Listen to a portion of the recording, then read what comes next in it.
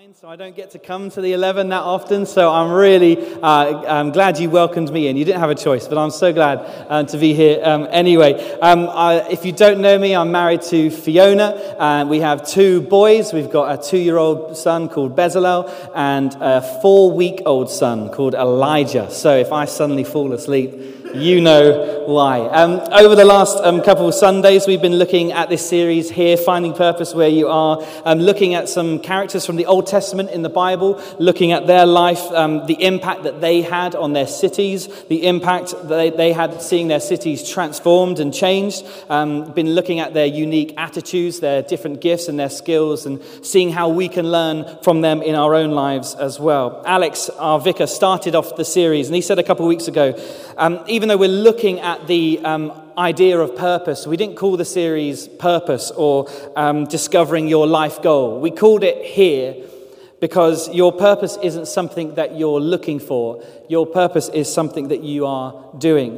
Wherever you are right now and whatever you're doing, that is part of your purpose. And what we discover is that as soon as we begin to believe that what we're doing right now is our purpose, that what we are doing right now has purpose to it, when we start acting like what's in our hands and what's in front of us is God's plan to use us, then we begin to behave differently in our lives. We start seeing God's hand on our lives. Crises become opportunities, problems become challenges that we can learn and grow from. And so this series, we started by looking at the character of Nehemiah, who rebuilt a city, who saw what was broken and decided to dedicate himself to rebuilding that wall. That was his purpose. Week 2, Catherine talked us through Daniel, who reshaped a city, who reshaped the culture of a city by living a distinct life. And this week, I want to look at the story of Esther. Esther redeemed a city by being daring. Esther, who we'll read about in a moment, took this huge risk, but it had a huge impact for her city and for her people as well. If you don't know the story of Esther, it's a really, really good one. It starts with this bizarre X Factor beauty pageant kind of thing, where this King Xerxes, is looking for a new wife. He doesn't like the one he's got, and so Esther is one of the girls who could possibly win this competition and become queen. She's a Jew, but her uncle Mordecai tells her to keep that a secret for quite a big chunk of the story. Anyway, she wins X Factor, becomes queen, but one of the king's officials, Haman, doesn't like her uncle Mordecai and doesn't like the Jews either. And he gets the king to sign off this law that begins this persecution and the killing of Jews in the area. So Mordecai, fearful for his life and fearful for the life of his people, sends this message to Esther, pleading with her, telling her what's happening and pleading with her to use her position of influence as the queen to speak to the king and to get the king to stop this persecution. And so sends a message, and we're going to pick up the story where Esther receives this message, and it's going to come up on the screen as well. This is Esther 4. Hathach went back and reported to Esther what Mordecai had said. Then she instructed him to say to Mordecai, "All the king's officials and the people of the royal provinces know that for any man or woman who approaches the king in the inner court without being summoned by the king has but one law, that they would be put to death unless the king extends the gold scepter to them and spares their lives. But 30 days have passed since I was last called to go to the king." And when Esther's words were reported back to Mordecai, he sent back this answer: "Do not think that because you are in the king's house, you alone of all the Jews will escape. For if you remain silent at this time, relief and deliverance for the Jews will arise from another place, but you and your father's family will perish. And who knows but that you have come to your royal position for such a time as this?" Then Esther sent this reply to Mordecai: "Go, gather together all the Jews who are in Susa and fast for me. Do not eat or drink for 3 days, 3 days, nights or day. And I and my attendants will fast as you do. When this is done, I will then go to the king, even though it is against the law. And if I perish, I perish." Amen. I would have loved to have spoken on just that last line. If I die, I die. That's That's a risk there. I would have loved to have talked about risk-taking this morning. Esther discovered her purpose in taking this big risked her life, and in the end, the story turns out for good. But the more I've been thinking about purpose, and as we've been journeying through this series together and looking at these different characters who have these purposeful lives, I've realized that purpose isn't this like external thing that we receive and we download it and then we just start doing it. Purpose, I think, and I've come to realize that it comes from within us. It's how God created us to be and how God uniquely designed us to be. And this has become my understanding. Purpose is our identity in action. Purpose is our identity in action. Our identities precede our actions. Our behaviors flow from our identities. If we want to make a difference, if you want to have impact, make a difference in what you do, and you're unsure what the do looks like, then start with the who. Start with who you are. Because when we know who we are, we'll know what to do. And the key to living life full of purpose is to see ourselves and to see our situations from a totally new perspective. God has a unique and particular purpose for each of us and for each of our situations that we go through in life. And the way to live that out and the way to step out in confidence into that life begins by having our perspective changed in how we view ourselves and in how we view our situations. So by seeing ourselves and seeing our situations the same way as God sees them, I believe our purpose in life becomes more clear. So let's look through those two there. How to see ourselves as God sees us. My dad sent me this picture the other day, and I was a bit confused by it. And it turns out the story behind it is he was just walking along somewhere, saw those people who do these caricatures, and then he just got out his phone, got a picture of my 2-year-old son, and just showed it to the man and said, "Draw him," and put him on a Thomas the Tank Engine because he likes Thomas, and there we go. And I was kind of like, yeah, I can sort of see it's Bez. I can make that out, but also what is going on in that picture? I don't know if you've ever had one of these drawn of you. I didn't realize it was still a thing. But if you have, you'll know it's both a depressing and a humiliating thing because you've wasted your money and it looks nothing like you. But also it kind of does look like you. And it's kind of revealing some harsh truths that you didn't quite realize about your life. Whenever I had them done, there was a lot of attention paid to my nose. And when I would look at that picture, I think, is that what people, when they look at me, is that what they see? Yes, thank you.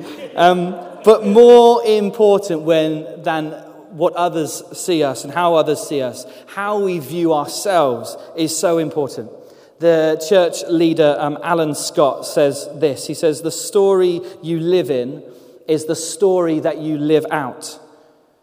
What that means is that if you live within a story and you tell yourself this story, live within this kind of narrative for your life that says, I'm not good enough, then we're unlikely to live out a life that's full of purpose and passion. If the story we tell ourselves is one of discouragement and one full of self-doubt, then chances are that's what our lives will look like, where we don't feel encouraged all the time. We doubt ourselves. We won't take risks in life if we believe ourselves incapable of doing anything good, or if we believe it to be impossible. How we see ourselves has a huge impact on the way we live out our lives. The story you live in is the story you live out. And even though for much of Esther's story, she was encouraged to hide her identity as a Jew, you see in this story she was always aware, always confident in who she was, part of God's family, Israelite, a Jew. And you see throughout her story this confidence in the way that she approaches her life and the things that she did, and in helping her to take the risk that she took. She was confident.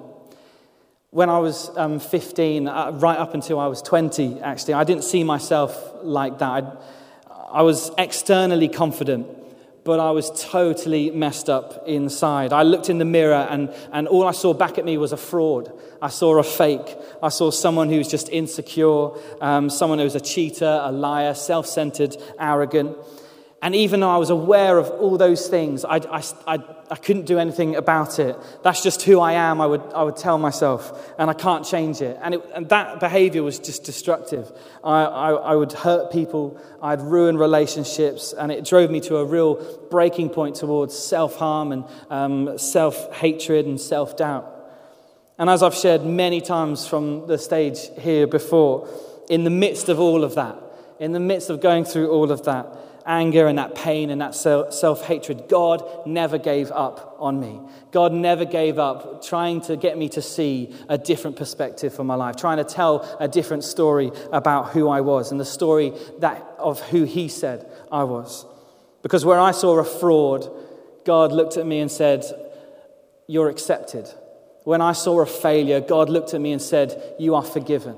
And when I looked at myself and saw someone who was lost and just hopeless, God looked at me and said, I gave my life for you so that you might know life in all its fullness. Identity matters. Identity matters because our purpose will flow out of who we are. Our true identity in God then should give us confidence in our lives and in every situation. God says you are seen, you're loved, you're important, you're forgiven, you're accepted. You're a child of God and he is a good Father. You are blessed and you are known. So let's not see ourselves the way the world sees us, or perhaps even the way that we might at times tend to see ourselves. But let's see ourselves in light of how God sees us. Because the clearer you are about your identity, the clearer you are about who you are, the more consistent you're going to be with other people, the more confident you're going to be about the things that you do, the less concerned you're going to be about the opinion of others, and the less confused you're going to be about the purpose for your life. We need to see ourselves in the same light that God sees us. That's first. And then second is to see our situation how God sees it. I don't know if you got to where you are today by mistake. I don't mean literally today, but kind of what you're doing. Oh gosh, I'm in church. You could be here. You're very welcome. But the job you're in, this city, or where you're living, I don't know if you got there by mistake or by accident, or you kind of fell into it, or perhaps it's exactly how you planned it to be, and that's why you're here. You expected yourself to be in this situation. But however you see your life right now and what you've got to, you will always. God wants you to know that your situation is always an opportunity for Him to move in your life.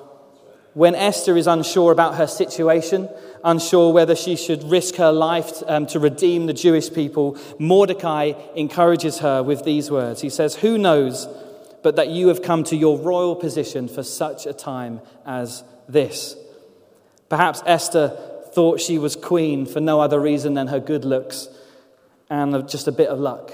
But Mordecai here, full of faith to see how God sees things, says that it's for this very moment that she is queen, when no one else could speak for a people being killed, when no one else holds such a position of influence, when no one else would have had the opportunity, Esther in that position to do the right thing at the right time. She just needed to see her current situation the way God saw it, an opportunity for Him to move.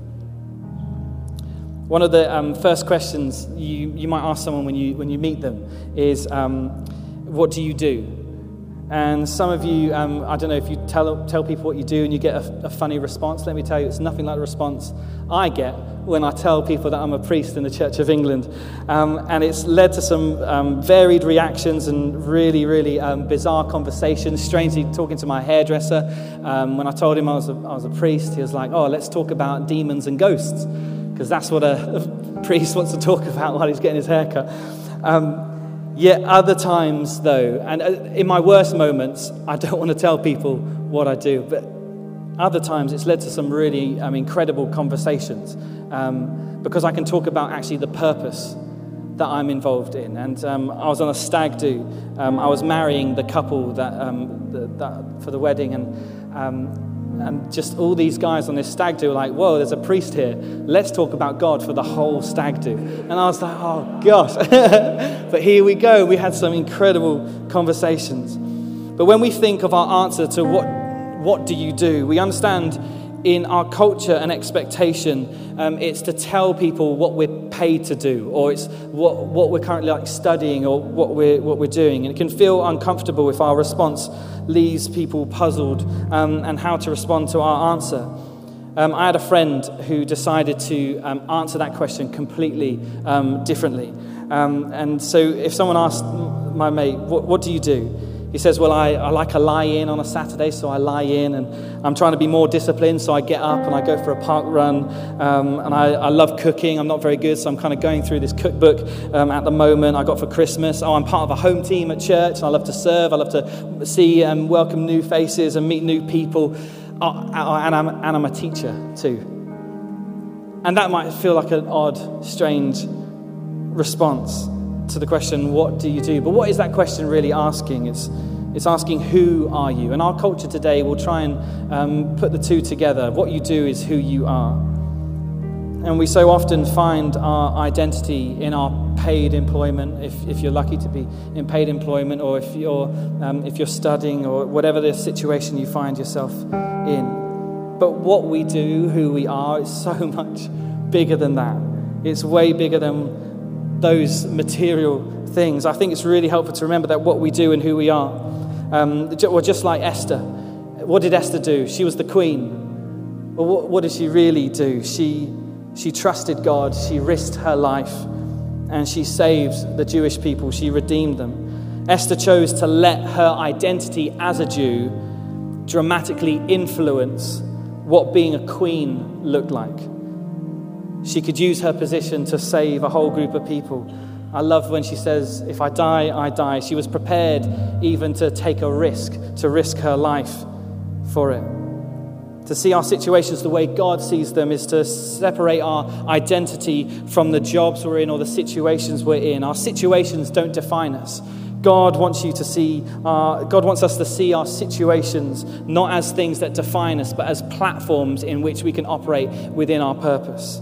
Because being queen wasn't Esther's purpose, but her purpose influenced what being a queen should look like. I'm going to say it again because I slightly messed it up. Being queen wasn't Esther's purpose. Her purpose influenced what being a queen looked like, and particularly in that moment. So whatever your situation is, God wants to give you a different perspective for it, because that's not your purpose.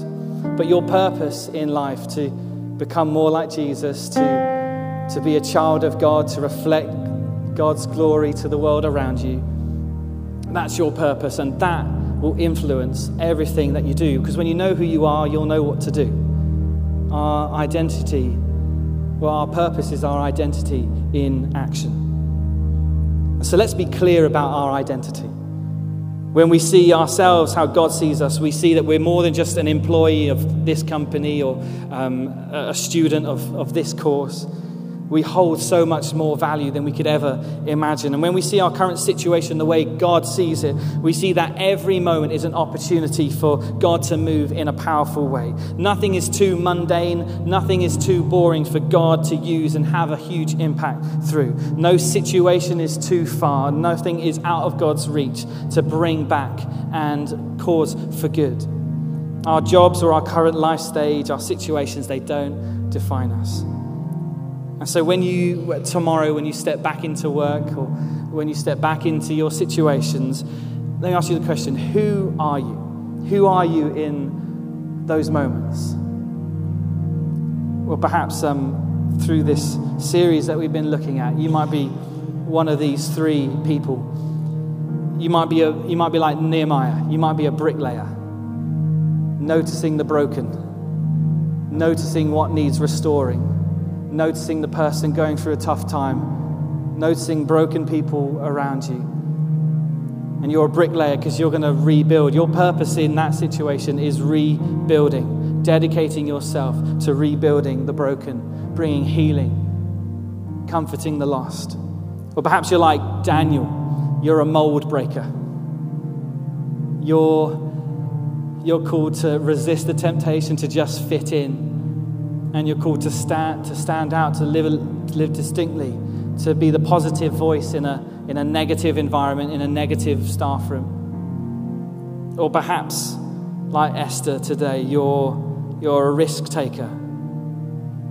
Because you walk around life so confident, because you know who you are. You've got that new perspective.